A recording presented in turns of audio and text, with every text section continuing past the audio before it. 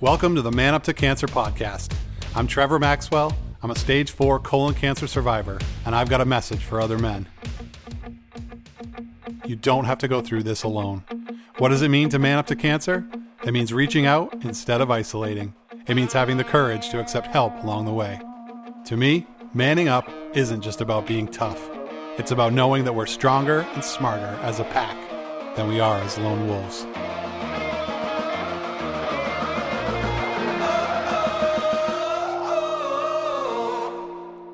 Good morning, afternoon, evening, wherever you are. Welcome to the Man Up to Cancer podcast. We have a special show indeed today because somebody listening to this show today, or a connection to someone listening, is going to have a chance to save a life, and it might just be you. My guest is Tim McDonald from Tampa, Florida. Tim is a stage 4 colon cancer thriver, and his best chance right now at curing his disease is through a living donor liver transplant. What does it mean? Pretty simple. It means he needs a hero. Someone willing to give up part of their liver, which regenerates, and we'll get into that. Someone willing to give up part of their liver to replace his. Tim, welcome to the show, buddy. Thank you so much for having me, Trevor. It's great to be on with you and talk. I know we've communicated plenty of times in the Man Up to Cancer group. Yeah, so. Definitely. Yeah, and so and I'll get into that later too. So Tim is definitely a force of nature in Man Up to Cancer's Howling Place group. Before we go any further, we need to, before we even begin the interview, let's start by giving people the link. So to see if you are a potential match or to share with your networks, all you need to do is go to timsliver.com. Simple. Timsliver, TIMSLIVER.com. That's it. Go to timsliver.com. You'll find out all the information you need to know about being a potential match, sharing that link with people. That's the go-to place for you. And now we can get into the interview. And let me give Tim a proper introduction. So he really is a force of nature who always helps anyone he can. Tim is a generous, kind, compassionate, and brave soul who cares deeply about humanity and builds community everywhere he goes. So community is the common thread in his whole life. He's the community account manager at Homeroom, and he's a former director of community at Huffington Post. He's the founder of My Community Manager and director of communications for Social Media Club Chicago. Tim's also an ambassador for Fight Colorectal Cancer. So shout out here to Angie Davis and the relentless crew at Fight CRC. Woo! So community and building community. Before we get into the liver stuff, talk about that a little bit as the force in your life and you know, before and after before and during cancer. Yeah, well, it's I don't know, it's just been, you know, something that I think I've done my entire life, but until about, you know, maybe 13 years ago, I didn't even hear the word community manager, except if you were like an apartment manager, you know, manager, you were community manager in that aspect. But right. Now it's a pretty common phrase that a lot of more people know about. But basically, it's been about, you know, how we bring people together around a shared purpose to create shared value. And that's happened, you know, I first realized it when I was working on the board of directors for Social Media Club in Chicago. Ended up taking a job helping launch HuffPost Live at HuffPost, and then got promoted to the director of community at HuffPost. And then was doing some freelance work and speaking in workshops. And then, you know, cancer came around, and I just started using all those skills to help me kind of find community to help support me, to learn, to share, and to support. And then, you know, it's got me to where I'm at now, looking at the liver transplant. So I'm doing it again, looking for that special person to be the donor. Yeah. So it's really interesting. There's all these communities intersecting here. So tell us about your quest. So right now the quest is to find a liver donor. So there's like a million apps to find potential romantic partners. I imagine it's a bit tougher when you're looking for, you know, an organ or a piece of an organ. Tell us about what you've learned about this world. How do you go about this? Well, the one thing that I've known all along, even before I was eligible to start looking for a donor, was that it's up to the recipient to find their donor. when you're looking for a living donor. Okay. And for metastasized cancer, I'm talking specifically, not just in Yep. general, but because I don't know that world, I know metastasized cancer for liver transplants is what I'm talking about. So just for the rest of our conversation, for anybody that's listening, they understand that. But Perfect. the one thing that I've learned is that it's all on your shoulders. Okay. And you have to go out and find one. Now, over the course of the 3 months that I've been searching, which is a whole nother story of how I thought this was going to happen within a month for me. But here I am 3 months later and still don't have one. Gotcha. Yep. Yep. But it's about, I found a couple different resources that are for living donors. So it's more in general, like for, kidneys, livers, not just for metastasized cancer, but for anybody that needs a kidney or a new liver. And it's different from people that are on a list to get a liver, because those people have severe liver disease that they're near end of life, and they have a ranking system that they use. And the scores basically for somebody like me would be around a 6 or a 7. You need to be at least a 30 to get on that list. And so that's why you don't get a liver from a list of a deceased person, or as they call them, cadaver livers. So it's all on you and your shoulders, even though there are a couple different resources. One I know that you need to pay to be part of, another one that's free to be part of. I'm sure there may be a couple other ones out there, but these are the two that I've mainly found that are out there. So I've been on the free one for a couple of weeks now. I just found it. I'm continually searching and looking and finding, but it's really leading me to understand that once I go through all this, I am going to build a community for anybody that's got metastasized cancer looking for a liver donor. And I'm going to work, because I think there's 14 centers in the US that do these transplants. And I'm going to connect with all of them, make sure that all their patients know about us, and then put a wide net out there for anybody that's interested in being a living donor, and help connect people that are going through this, so they don't have to go through what me and the dozens of other people that have been through this before had to do on their own. We'll do it together. And that's Amazing. what community is. So that is brilliant and beautiful. I love it. I'm so excited for that. But let's step back. I do need to provide a little bit of context for those who are listening. A lot of people in different cancer types, or maybe you don't even, you don't know about this stuff. We're talking about the liver specifically here because for people with colorectal cancer, that is cancer that starts in the colon or the rectum, the liver is the number one site for when it metastasizes. The liver is generally where it starts out, where it goes to through the blood or through the lymph nodes. The liver is highly vascular. It's a place where cancer loves to set up shop. So for those, and so for those of us in the CRC community, we talk a lot about the liver because it's very common to have metastasis there. So let's get that out of the way first. And then secondly, transplant for CRC patients where it's metastasized to the liver is a relatively new option. But it's getting a lot of traction. So there's not a big history there, but it's making a lot of progress. So you're starting to see more and more patients have success with a transplant. I recently interviewed Jackie Emery, a 2-part series I did with Jackie, whose husband Rich had a life-saving liver transplant for metastatic stage 4 colorectal cancer. I think of Carol Motika, a good friend of mine, who is a long-term survivor now of her liver transplant through the Cleveland Clinic. Those are just two people that come to mind. And Carol was really one of the trailblazers in this.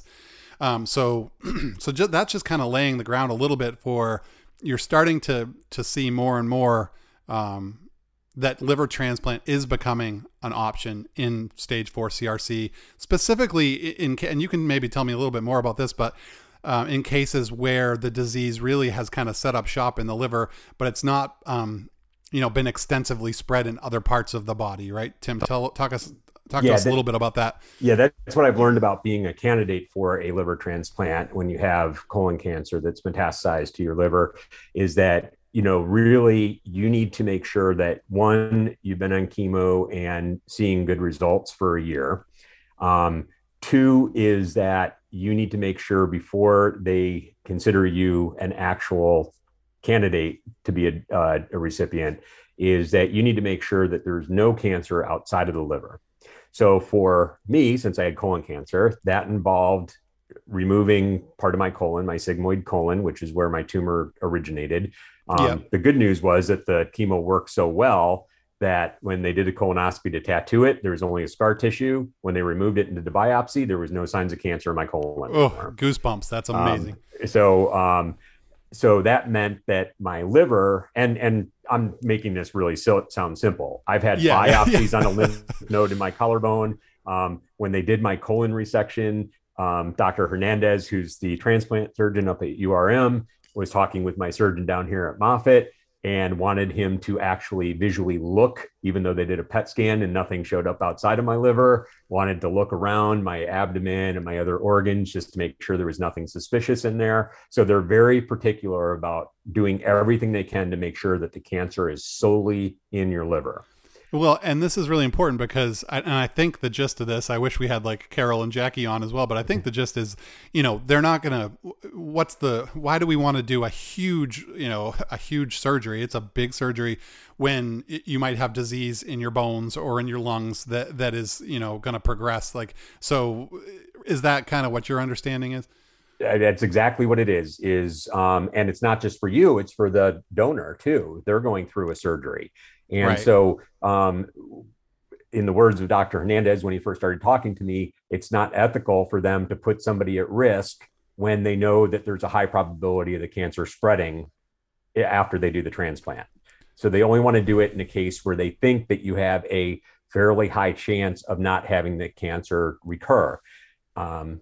So that, and just one thing that I learned in my last call with them is after the transplant, you have a 25% chance of being cured, and you have a 75% chance that eventually the cancer will reoccur, most likely in your lungs.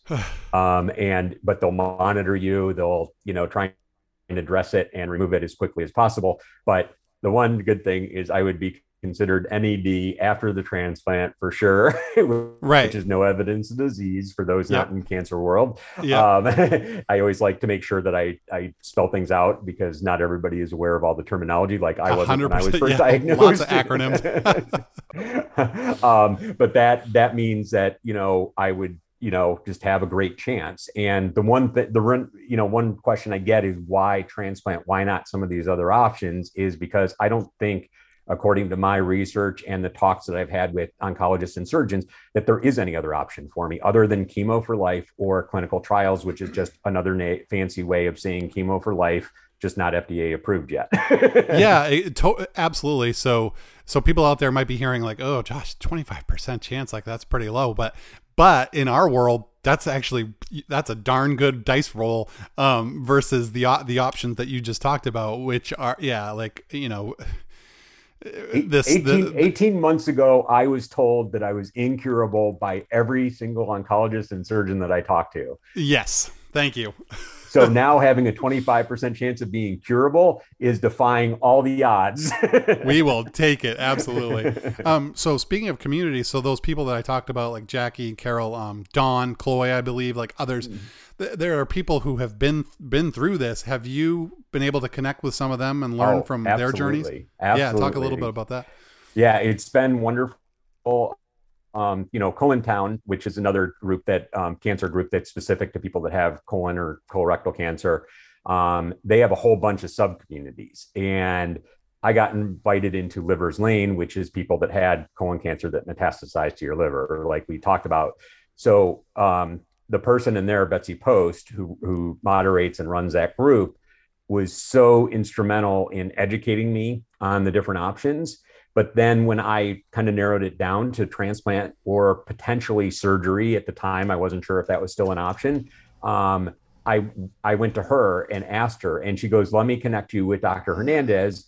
And she asked for all my information. I got the genetic makeup, I got this. But now, after I made that connection and started on the transplant path, they have a transplant group.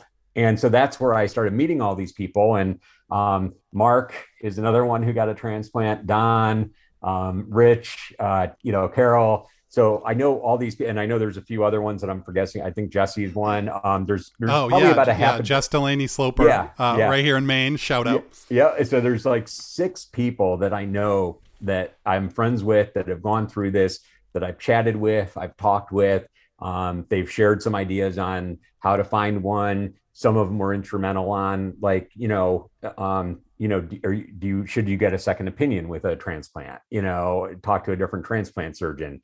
Talking about the recovery, staying up in Rochester because you need to do that. So it's all these things that I'm not there yet with a lot of this stuff, but they've been so helpful and instrumental in really, kind of sharing what worked for them, what challenges they faced, and really what they would suggest if they had to do this process all over again. What a beautiful thing. And again, as a former social media skeptic and one that only uses it for like cancer stuff now, this is the power of social media in today's age, where you can find these people who have been through this. This is not a commonplace thing, right? But you can find these people, and shout out to Colintown, Betsy, Lindsay, Jason, everybody, Julie, everybody over there. Like, Colintown is one of my original communities. Those are our people. And so it really is so powerful and amazing to have not only have the information like at your fingertips, but the emotional support, the human to human support of these real people, and getting to know them and becoming friends with them, and like these mentors and people to go through it with. Wow, that is just awesome. Well, just a simple, example of this is, if you want to talk to your oncologist, you need to call, message them, whatever, wait for them to respond. You get one answer, but then that brings up more questions, and it's Totally. back and forth, and it might take a week to get where you're at. Where, on Facebook, I could just message Betsy, and she's like within an hour usually replies to me and gives me an answer. And so you don't have this feeling of being alone. You feel like you're having somebody there holding your hand and walking you through this process. And I don't think there's too many people that say that their oncologist is a person that holds your hands and walks you through the process. No, yeah. Yeah, agreed. Thank you for that. That's perfect.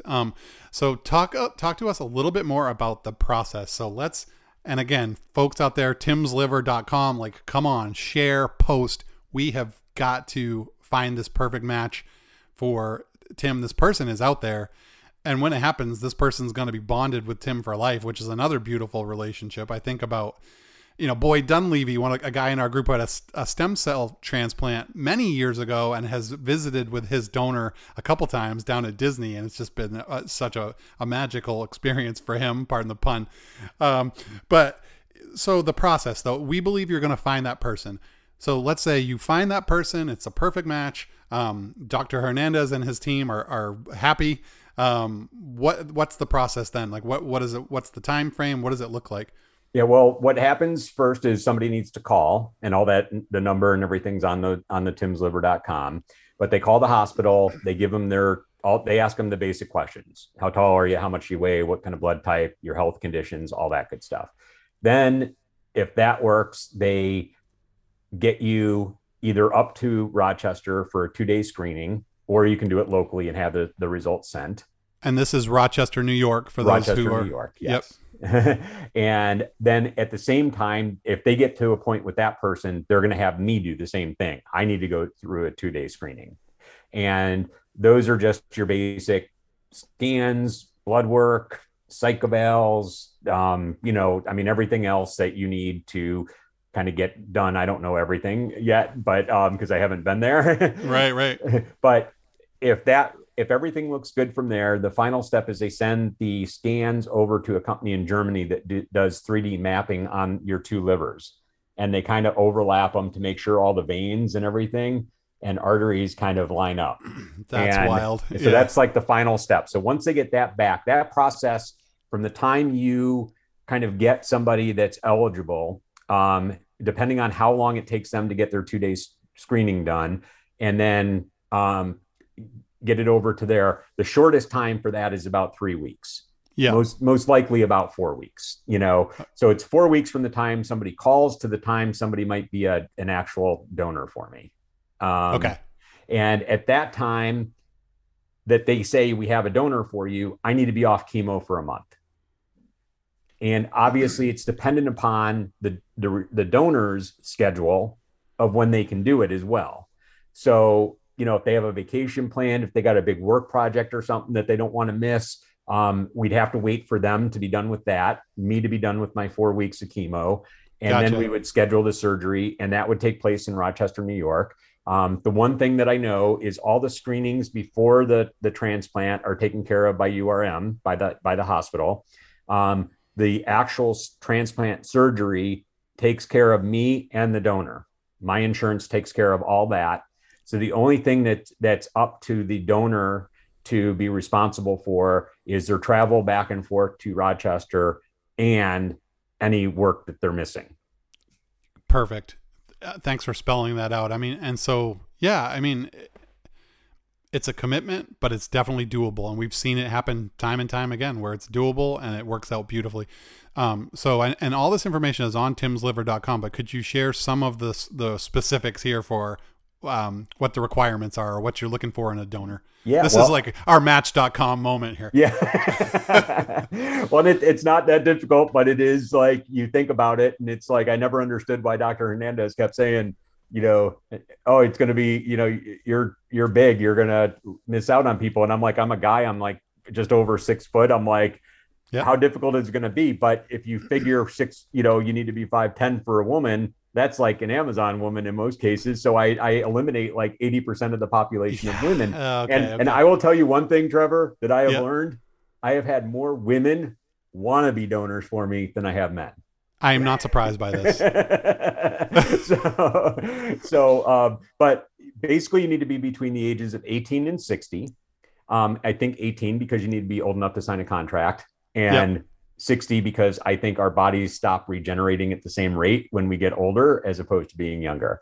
I'm making that up, but I think that's a pretty good I think assumption. You're spot on. Yeah. The other thing is I'm O positive blood type. So any O blood type works. Certain strains of A, doesn't matter if it's plus or negative, just certain strains of A. So if you're A or O blood type, call. You have to have a BMI of less than 30. BMI is body mass index. And if you don't know what yours is, just type in, in Google BMI calculator, put in your height and your weight, and it'll tell you what your BMI is. And it's only under 30 at the time of transplant. So if you're like a 32, you can easily within a month or two get down to 30. Yeah. The height, you need to be between about 5'10" and 6'4", because I am like about 6'1". And the reason for that is our livers regenerate to full size within 12 weeks.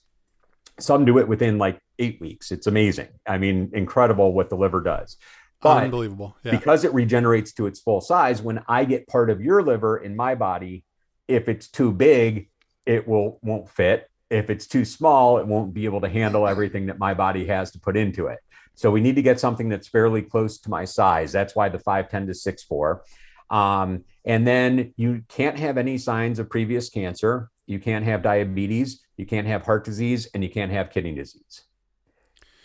I mean, so even with those restrictions, we're talking about millions of people in the U.S. So tall women, let's go. And and like an average size, I mean, I think the average, height of is 5'9" or 5'10" for a male. So anyone above that. What was the range for height again? 5'10" to 6'4"? To 6'4", yeah. Yeah, yeah. And I think if you're an inch or two either way, I don't think it's going to be a huge deal. They'll still consider you, but that's kind of the range that they told me that they were the ideal range that they were looking for. You mentioned the capacity of the liver. So the liver is a unbelievably amazing organ. I mean, I've learned in my own cancer experience over the past 4+ years where I've lost lots of things that apparently aren't critical. Like your body can pick up functions from all kinds of places, but the liver is specifically cool because it does regenerate, it regrows. So the person who's going to donate part of their liver to Tim, their liver is actually going to regenerate and regrow pretty much to the full volume of what it was before and totally full function, which is just mind-blowing. And I've learned from my reading that it happens pretty damn quick. Like, it's not like years that it takes for this thing to grow back. Like, it's weeks. It's literally like 2 to 3 months. It is back to full size. Oh, awesome. So take us, now I guess it's time for you to talk about how you got here. So talk, if you could, a little bit about your diagnosis, how old you were, and what was happening in your life at that time. Yeah, well, unlike a lot of people, my wife and I were actually enjoying the pandemic. We got along just great. I think it brought us closer together. We were having fun doing like Airbnbs, where we just bring our own food and stuff and, sit out at the pool on the canal in Fort Lauderdale and never have to meet the host or anything and never went out and just Love we were that. our own people, like doing our own little mini vacation. We'd do carryouts from our favorite local restaurants. We'd hire our, favorite musicians to play on Zoom for us and our friends that we'd all like, get on Zoom together and have drinks and dinner together. It was just, we were having a great time. And then that was in 2020. And November of that year, right around Thanksgiving here in America, I started feeling a pain in my right flank and told my wife about it. And she goes, "Why don't you go to urgent care?" Because we got one right in our center. It's where it was basically my primary doctor because I only went like once a year and that's who I usually went to. But I said, no, I'll just wait until Monday, because it was the holiday weekend. Friday, it got a little bit worse. Saturday, it got a little bit worse. She kept asking me, "Are you going to go? Or are you going to?" "I'm going to go on Monday. I'm going to go on Monday." I woke up Sunday and she came downstairs and I said, "As soon as they open, I'm going to go." Oh no. And it was that bad where it was just like bothering me consistently instead of just, a little bit here and there. And so I went and they did an evaluation and didn't know exactly what was wrong, but thought it might have been a kidney stone. And I'm sorry to interrupt, but what year did you say this was again? in 2020, This was 2020 and right around Thanksgiving. So November. Yeah. not quite, we're going on closing in on 2 years. And you were what age again? I was 52. 52. Okay. So yeah, continue. And so they ordered the CT scan on Monday. I got the CT scan in the morning. They made it very clear, do not call them for the results. Your doctor will get the results. It'll be within a few hours, but it's up to them to call me. And Right. so I went home and all this is in my neighborhood, so I could walk to everything. And I get home and I remember I got the call from the urgent care and I was with my wife and we were kind of joking, thinking it might have been kidney stones and said, well, I guess it's not going to be a prescription if they want me to come into the office. Right. And I went into the office and it was unlike, I knew something was up because it was unlike any other experience I've had at a doctor's office. And you've been to plenty of them too. It's like, Yep.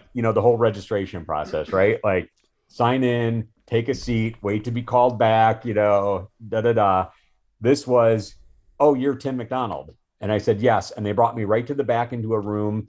And as soon as I got in the room, the doctor came in, closed the door, and he had one piece of paper in his hand and said, "You have cancer." Oh, And that was, but he knew that I didn't have really good insurance. I didn't have a primary doctor. And so all I said was, because I looked at him, I wasn't like, I was shocked, but I wasn't like in shock. I was just like, okay, that's rather startling news. Let's, what do I need to do? That's the only thing going through my head was, what do I need to do? I've never been through this. So help me understand what's next. What's the next step here? And he said, probably what you need to do, because my colon, the mass in my colon was so big, it actually showed up on the CT scan where most of the time it doesn't. yeah. So it was almost a complete blockage. And he said, you really need to get a colonoscopy as soon as possible. And then I got hooked up with an oncologist who was also in St. Pete. And he gave me, and Lori was able to come in, my wife was able to come in with me for that, and gave me the best advice right in our first meeting. He said, I encourage you, he was so good. I encourage you to get a second, third, and fourth opinion every step along your journey. Wow. And he goes, even talking to me, I encourage you to go get a second opinion. That is gold right there. Like, very few people in their first encounters with an oncologist are ever going to hear that. So that's awesome. Well, it really helped me kind of put me in the right mindset of, because the other part of what he said was, and the reason why I tell you to do this constantly is because if you're not hearing what you believe you should be hearing, keep talking to somebody until you hear it. And if you exhaust all your resources and convince yourself that you were wrong, then you're okay. Love it. I mean, yeah, second, third, fourth opinions. This is what we preach. I mean, in all of our communities, like it's what, and in the male community particularly, that is a tough one to convince people, because a lot of guys go in, they get one opinion and they think, well, this one doctor thinks it, so that's probably what the whole rest of the world is going to think. And we have learned time after time again the value of second opinions. So. But then I went, because he had told me, he goes, why are you driving 45 minutes? You're going to have to do this every 2 weeks. Why don't you go somewhere closer to home? There's somebody in our, healthcare system that's like 10 minutes from your house. If you want a referral, I can refer you. And I said, sure. And I went into her. Now at her office, Lori could not come in. And I am so glad she could not come in, because as soon as I got in that room, I think the first two things that the doctor said was, I have no idea why you were on FOLFOX, because that can cause permanent damage to you. And secondly, you only got 3 years to live. So I want to give you the highest quality of life that you have during those 3 years. Yikes. And I had never heard those words. I mean, I did hear the range of like 3 to 5 years, for stage 4 colon cancer and, life expectancy. So I got home and called my original oncologist and told him what was going on. And he said, listen, I don't give dates because I've been wrong so many times. I give 6 months and somebody lives for 6 years. I give 6 years, somebody lives for 6 months. Absolutely. And he goes, now I'm going to tell you with your case, 3 to 5 years is statistically the average, but take into account that's all age groups, all health conditions. He goes, you're fairly young and overall very healthy. Right. So I would expect you to live on the longer end of that. Do I think it's realistic that you're going to live 10 years? No. And then he explained how like FOLFOX and FOLFIRI, if you go to, 100 oncologists, 50 are going to use one and 50 are going to use the other. There's no right or wrong. They both have about the same effective rates. And so it's just about, what your personal preference is and what you think is working. And yes, FOLFOX is a limited time because it can cause neuropathy and nerve loss in your toes and your fingers, but it's one of those things that, is, just as effective as the other one. And sometimes even a better first line defense for somebody in my condition. So right. Yeah. Long story. He just said, there's nothing wrong with that. He goes, the time, he put my mind kind of at ease with that, even though hearing a time on your life is like never a pleasant thing. And I just told myself, as soon as I heard those words from that oncologist, and I went out and I told Lori, and I said this exact thing to her, and because she started bawling as soon as I told her. And I said, listen, that was her story. It's not mine. And I said, I am going to beat this thing. I don't care what it's going to take. Cancer is not going to take me down. And that was, I was only like that was before my second treatment of chemo. So I was very new to this whole thing, but I had that attitude since I was told I had cancer, is I'm just going to find a way to get this taken care of, and it's not going to take me down. So that was her story. It's not mine. What a beautiful, that is just a powerful moment. And I mean, and the whole date thing and like the terminal thing, giving people dates and the incurable, all that stuff. I always come back to the words of Dr. Tom Marsilia, the late great Dr. Tom, who educated so many of us through the Colon Club, Colon Town, all these places, who said, people say I'm incurable. I say I'm currently incurable. So all of those dates, like they don't factor in all of the trial. There's literally hundreds of trials going on. There's data emerging all the time. There's new treatments emerging all the time. So, they can give you these statistics that are always old, and there's always outliers, first of all, but second of all, like they just can't predict what's going to happen over that next 3 to 5 years, or your journey specifically, where you responded so beautifully to chemo that now you're this candidate for this liver transplant, which is, has a really good shot at getting you to cure. So I think it's irresponsible. I mean, I understand people want to ask the question, but I do think there is a little bit of irresponsibility around telling someone, well, you're only going to live 3 years, so I'm going to focus on your quality of life for those 3. It'd be more appropriate to say, like, here's like your original oncologist said, like, here's the statistics. Here's what we know about the average person based on your data, but it doesn't tell your story. You're telling your story. So Man, what a great, I didn't expect to talk about this particularly today, but that's a great road to go down. For anyone listening, what a great lesson.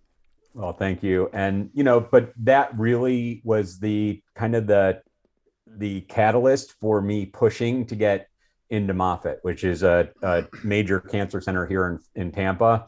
And Yes. it's the only NCI accredited cancer center in the state of Florida. So it's like they're very well known. But the one thing that my original oncologist told me when I told him I was trying to get in there, he said, that is great for you because they have access to clinical trials that I wouldn't.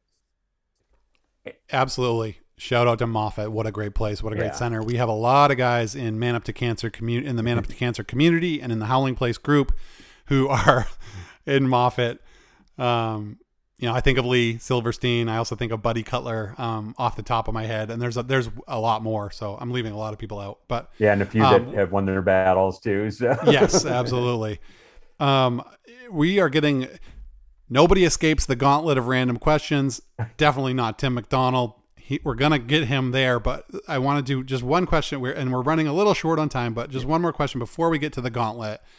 Obviously, this quest for a liver donor is the top priority right now. Like, and real quick, do you have like a time frame, like a time window? Like, are they telling you like, hey, we need to get this done between X and Z, or, we're going to miss our window? Like, what are they telling you? Yeah, well, the whole thing is they haven't given me an absolute window. But when I had my meeting in March, which was right before my colon resection, that's when they told me to have my donor meeting and start the process of trying to find a donor. Okay. At that meeting, they told me that given what was happening, they would expect that to probably plan for the end of August, beginning of September. So if we back up, we're like in mid-July right now. If it's a month process, that brings us to like, mid-August. Then I need to be off of chemo. That brings us to mid-September. So we're right in line with what they were kind of expecting right now if I find a donor today. Okay. Right. So let's go. Let's make this happen for sure. Like we don't have. Yeah. But the main thing is, and why it's like I can't give you an answer what the window is because at any moment, even if I find a donor today, if they have my next CT scan and it shows the cancer moved outside of my liver, I'm not a candidate until I take care of that. And right now you're on chemo to just hold the line. I'm on. I was, when I got into Moffitt, I went on FOLFOX Fury, which is a combination of the FOLFOX and the FOLFury.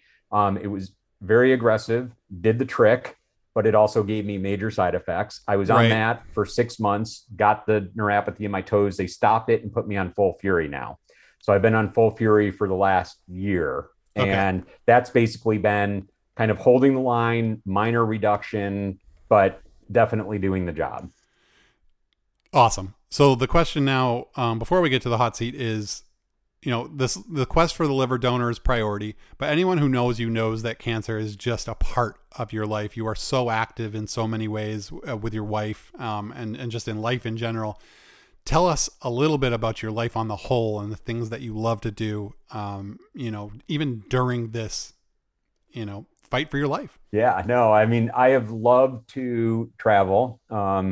Early on, my wife was a little hesitant about it because she was worried about, my side effects and how it would be, and if I'd be up in the room the whole time or have to go to the hospital, in a foreign country or something. And so, but we love to travel, and I love doing that. And the reason why I love doing that is, one, I think it just gives you kind of a break from, when you have cancer, and especially if you're going through chemotherapy, it's every 2 weeks you're getting chemotherapy, you're getting your pump disconnected. Every month you're going in for a clinic visit. Every 2 months you're getting a scan. It's just like this routine that you just get in, and kind of getting away just kind of makes you forget about everything that you're going through with the cancer aspect of your life. And so I love that aspect. But more importantly, what I think it does, especially when we travel to different parts of the country or outside of the country, is it really helps us get to understand how people are in different parts of the world,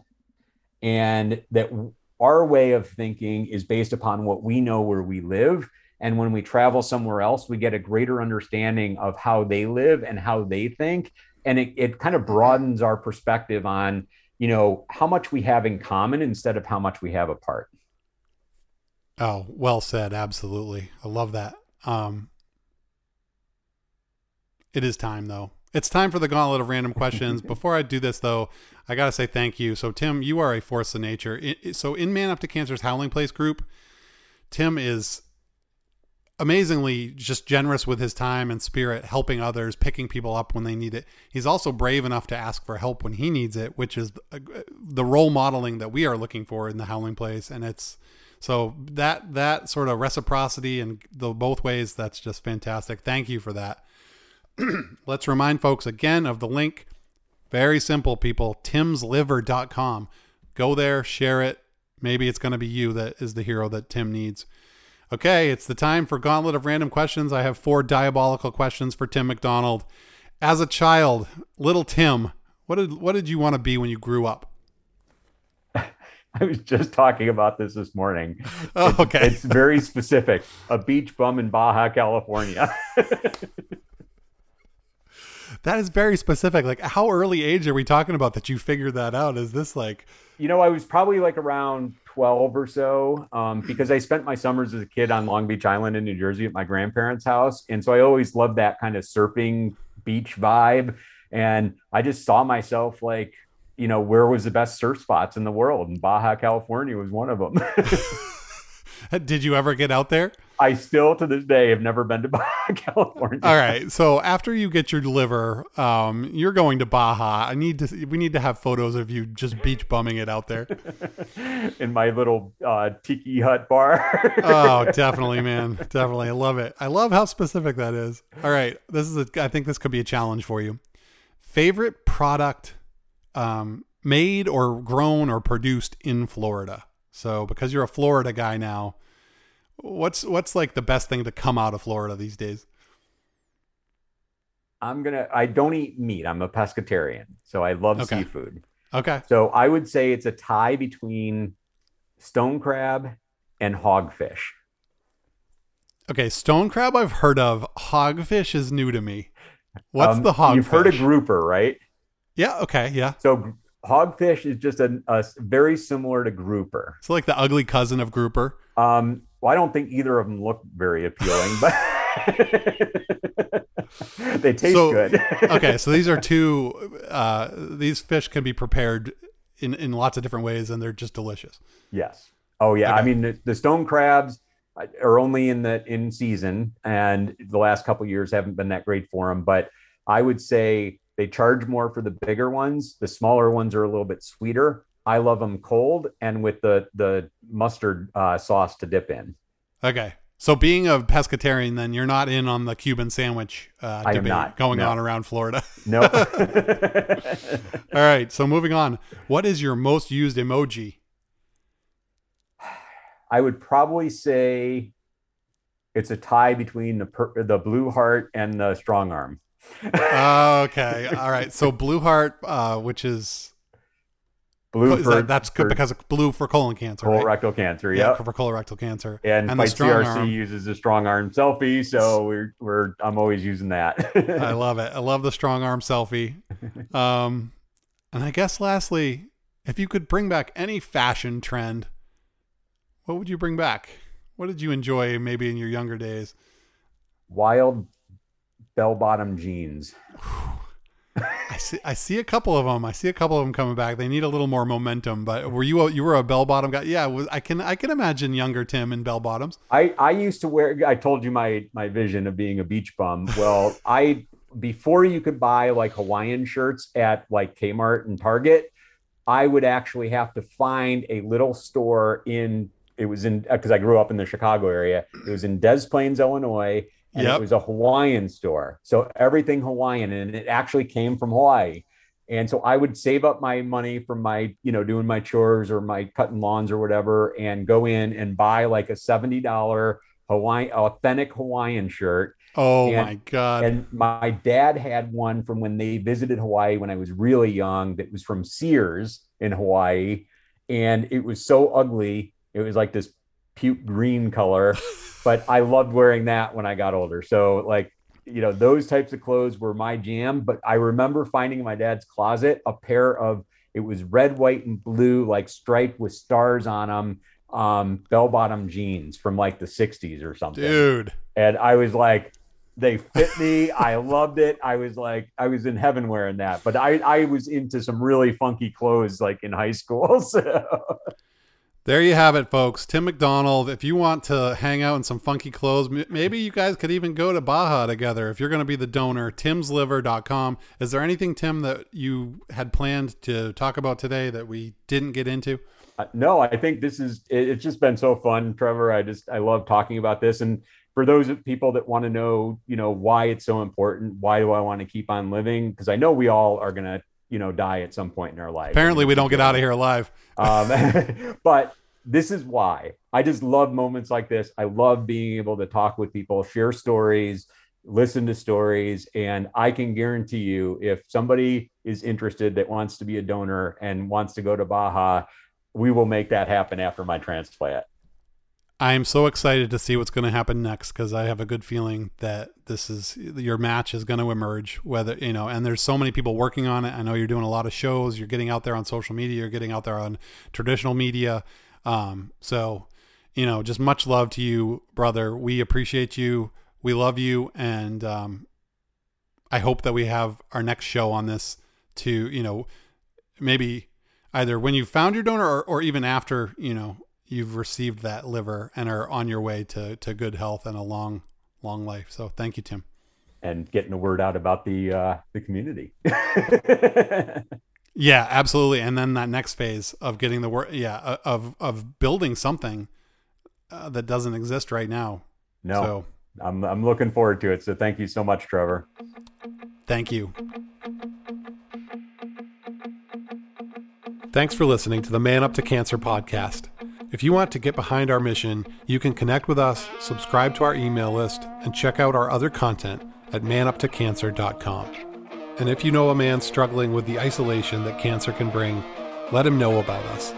The Wolfpack doors are always open.